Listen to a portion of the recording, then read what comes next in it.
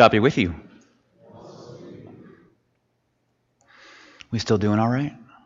We're still here? So I don't know if you find this crazy. I certainly find it crazy, but we have just 2 more weeks until Lent. Gasps from everyone. Easter is extremely early this year, so it does feel like we're jumping into Lent a bit earlier than usual. So what the plan is up until we get to Lent, I thought we'd roll with the lectionary for the next 2 weeks. And the lectionary, for those of you who might be new to the world of church, it's a schedule of Bible readings that churches around the world rumble with each week. And I thought we'd roll with the lectionary for a couple of reasons. One, it's a really helpful way to surrender to the scripture passages. And it can be really easy as churches and certainly as preachers to just go through the Bible and pick the ones that we like the best and just preach on them all the time. But part of the beauty and magic of the lectionary is it forces us to surrender to the messages within the scripture, to let them read us as much as we read it and see what happens within the community. But we'll also be doing it because I think the next 2 weeks of passages lead us into some really important questions and conversations that we need to wrestle with as not only as humans, but also as the church. And this morning, one of the questions and the issues that the passage that you guys just heard asks us is why Jesus? Why follow this guy? Why his faith and spirituality, of all the other things we could do on a Sunday morning and different ways we could follow? Why Jesus? And so to help us answer those questions, we're going to try, bold, underline, italicized, try to pull a few ideas that have been kicking around in my head and put them together and see where it goes. And so today we're going to talk about what I do on Saturdays at 11:30 a.m. or the thing that will make sense later on today. We'll talk about Jesus' first day on the job. And then we'll end off, I think, talking about how to hold things. Sound okay? All right. But before we get into that, let's bow our heads and we'll say a prayer. So God, who is with us? We're here this morning because we know you lead us into a fullness of life. And we need you to speak to us. We need you to guide us. We need you to shape us. So you know what's going on in our lives, in our worlds. You know why we're here. So I ask that you take these words of mine, speak through them, under them, around them. Do whatever you need to do to draw us deeper into that life. So God, I ask that you do your thing. Amen. So if I can make it happen, one of the things that I really enjoy making room for at 11:30 a.m. every Saturday is listening to CBC's Under the Influence with Terry O'Reilly. Does anyone know that radio program? Oh, some of you guys do. CBC fans, right on. For those of you who don't, it's a program on marketing, on branding and advertising, and I really dig it. I love it because it not only helps people be media literate and help us navigate this really dangerous consumer culture that we live in. I like it because it gives me all kinds of ideas that I fancy putting into sermons. But also because it's my job to help promote and brand and market the church. It gives me all kinds of ideas on how to do exactly that. And long time ago, there was this one episode where someone on the program asked the host, what are his pet peeves about marketing and branding? And Terry O'Reilly said the thing that really drives him up the wall are bad mottos and slogans. Because slogans and mottos, those little bylines we see underneath the name of the companies or here on the commercials, he explained how they're meant to do one thing. They're meant to convey the meaning behind the product. They're meant to give the why behind the company. They're meant to capture the deeper purpose behind the product or group or whatever it is. And O'Reilly would explain how these things are his pet peeves because every company, every business, every organization, whatever it is, should already know the why behind its products and be able to clearly express it. And to give us an idea of just what he's talking about the bad slogans that drive from up the wall, I went back, listened to the episode, and I found a few of the ones that he mentioned, and I went out and found a couple myself. And so we'll get the first one. Carl's Jr., the burger joint. If it doesn't get all over the place, it doesn't belong in your face. I definitely want a burger that falls all over the place and that does not end up in my face. Nina's Photos. I shoot people and pets.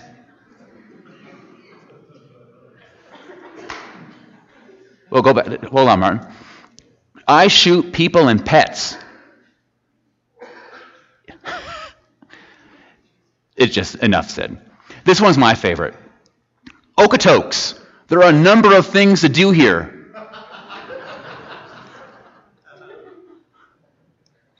We lost count around 5, so we're just going to put a number of things to do in Okotoks. But churches are also liable for really bad slogans. I didn't give the name of it. This church, a busy and thoughtful place. I'm looking for a really busy church. I want a place that's just as tired and wired and fed up with life as I am. That's the kind of place I want to go to. Yes, you really convey wanting to go there. Another church, the liberal religious alternative. Are you the alternative to the liberal religious, or are you the libus? Which one are you? I don't really know. And then my favorite of all the church ones, a congregation of the United Church of Canada. Exactly. So O'Reilly's got a point, doesn't he? They don't say much, and if they say anything, it's confusing, it leaves us in silence, and we don't really know what to do with it. So there's a reason why we need to have good branding and good marketing. There's a reason why we as a church spend an entire year figuring out our own slogan and motto. And that reason is really simple, because it matters. It helps communicate the heart of what you're all about. So why talk about this? Where are we going with it? Well, because there is a story in the Bible. And it's a story that Ken just read to us. And it is a story of Jesus' very first day on the job. Mark begins his gospel not with a story of Christmas, but with Jesus' first day at work. With his first day of stepping out into the life and work that he'd become famous for. Which you would think would be this grand occasion, right? I mean, it's starting to happen. The one who is God with us and for us, the one who's going to save us into a new way of being human and alive in this world, the one who will show us what God is like in the deepest and most personal of ways, the one who liberates and restores, he's here. Jesus is on the move. He's starting to do his thing. This is a day of cosmic significance. So you would think, you would even expect, with all that divine energy about the burst on the scene, that he'd enter into Jerusalem with trumpets and fireworks, that jets would be writing, the Messiah is here in the sky. The Rockettes would be dancing on a barge floating down the Jordan River. Aretha Franklin would be singing him down the street. It would be pulling out all the stops. I mean, of course he would. This kind of beginning deserves that. But that's not how Mark begins his gospel, is it? No. Instead of all of that, Mark has Jesus entering into this backwater, far out of town place with no fanfare whatsoever, saying only this: God has come near, so change how you're living and believe. God has come near to us, so change how you're living and believe. Now, the question we should be asking, because it certainly seems like Mark wants us to ask it, is why begin with this? Out of all the ways that Mark could begin his gospel, why is this the first thing that Jesus says publicly? Why this? Why these words? What is Mark doing? And it's here we remember that Mark is trying to do something. This is Mark's gospel. He's got a story to tell. He's trying to convey something particular about Jesus to a particular group of people in a particular time. And so we ask, what is he up to? What is he trying to set up by beginning his gospel with this? God has come near to us, so change how you're living and believe. What Mark is doing is letting us know right off the bat the heart and why of Jesus. He's letting us know just what Jesus and his movement are going to be all about. And within that, he's offering us a very important truth about the kind of faith and spirituality that he just invited those fishermen into. Are you with me so far? So before we can get into all of that, I think it could be helpful for us to get this. There is a certain way to hold things. When it comes to things in our lives and our world, whether it be our relationships, wealth, status, love, health, politics, the Bible, whatever it is, there's a certain way we're meant to hold them. Which is to say, there's a certain way they're meant to be carried and used. There's a way that we can use them that draws us deeper into life, and there's a way we can carry and use them that take us away from life. And I think this is certainly true of faith and spirituality. Because one of the ways we tend to think about faith and spirituality, which is to say our connection with the divine mystery and our connection to it, one of the ways we think about that is it's all about getting God to come to us.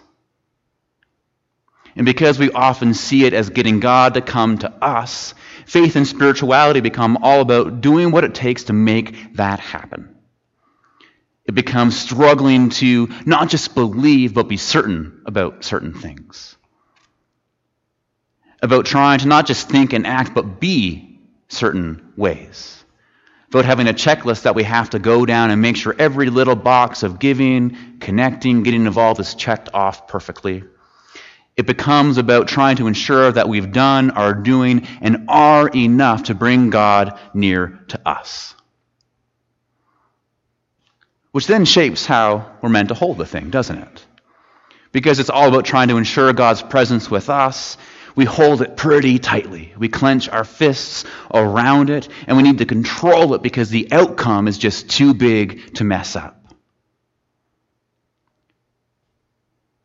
And now if a marketing agency came to us here at Red Deer Lake and asked us to figure out a brand or a slogan, a motto for that kind of faith and spirituality, maybe we'd come up with something like this. Believe, change how you live, and then God will come near. Believe, change how you live, and then God will come near. It's pretty catchy. Because the heart of it, and this will be a good motto, the heart of it becomes about earning our way into the loving and gracious presence of God. Because that's what it's all about, isn't it? Anyone know that kind of faith and spirituality? Anyone ever run into that one? Any of you guys ever hold it? Yeah, I have. A big part of my life was that right there. And it's so pervasive that almost the whole general understanding we have in our culture about religion is this. Believe, change, and then God will come near. And if we all have held that faith and spirituality, if that's the assumption our culture makes about it, maybe that's why Mark begins his gospel the way he does. Because he knew, just like I discovered and just like you guys discovered, that this way of understanding and holding our faith and spirituality doesn't really work, does it? Not only does it just lead to a life of anxiety, guilt, and shame, of never knowing if it's enough, of always having to be on the offensive, of always having to do more and more and more to ensure God's presence with us. But it also, and more to the point, is exactly the opposite of the kind of faith and spirituality that Jesus invites us into.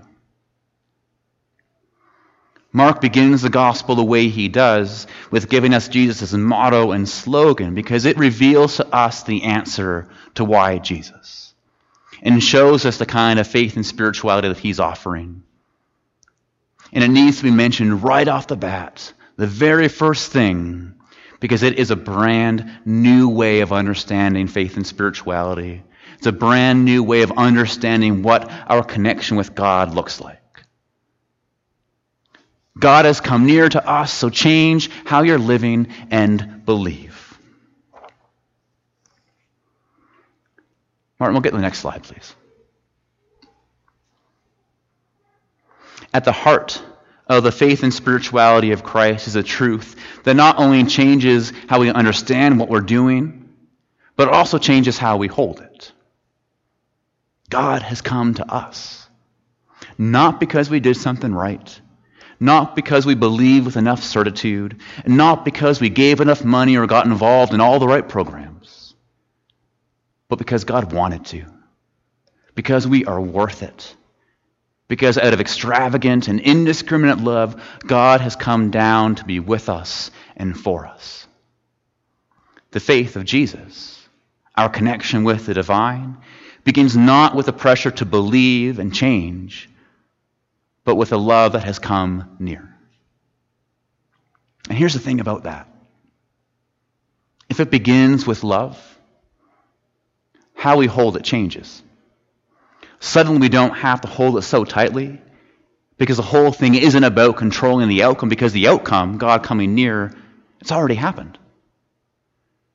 And so we're able to let go a bit, because the whole thing is about letting that love guide us forward into this never-ending journey of letting that love shape and color everything we are and everything we do. God has come near, so change how you're living and believe. That's the heart of Jesus. That's what this is all about. Love is here. It's already come near. So behold it. Hold it and follow it as it changes everything. And so as we sing this last song, what we're going to practice holding it. We're going to hold it loosely. So if it works for you, I invite you to literally hold it, to feel it, to recognize that it's not about changing who you are so God comes near. It's not about believing all the right things so God comes near. It's not about earning it, but it's about embracing it. Embracing a love that has already come to be with you and for you.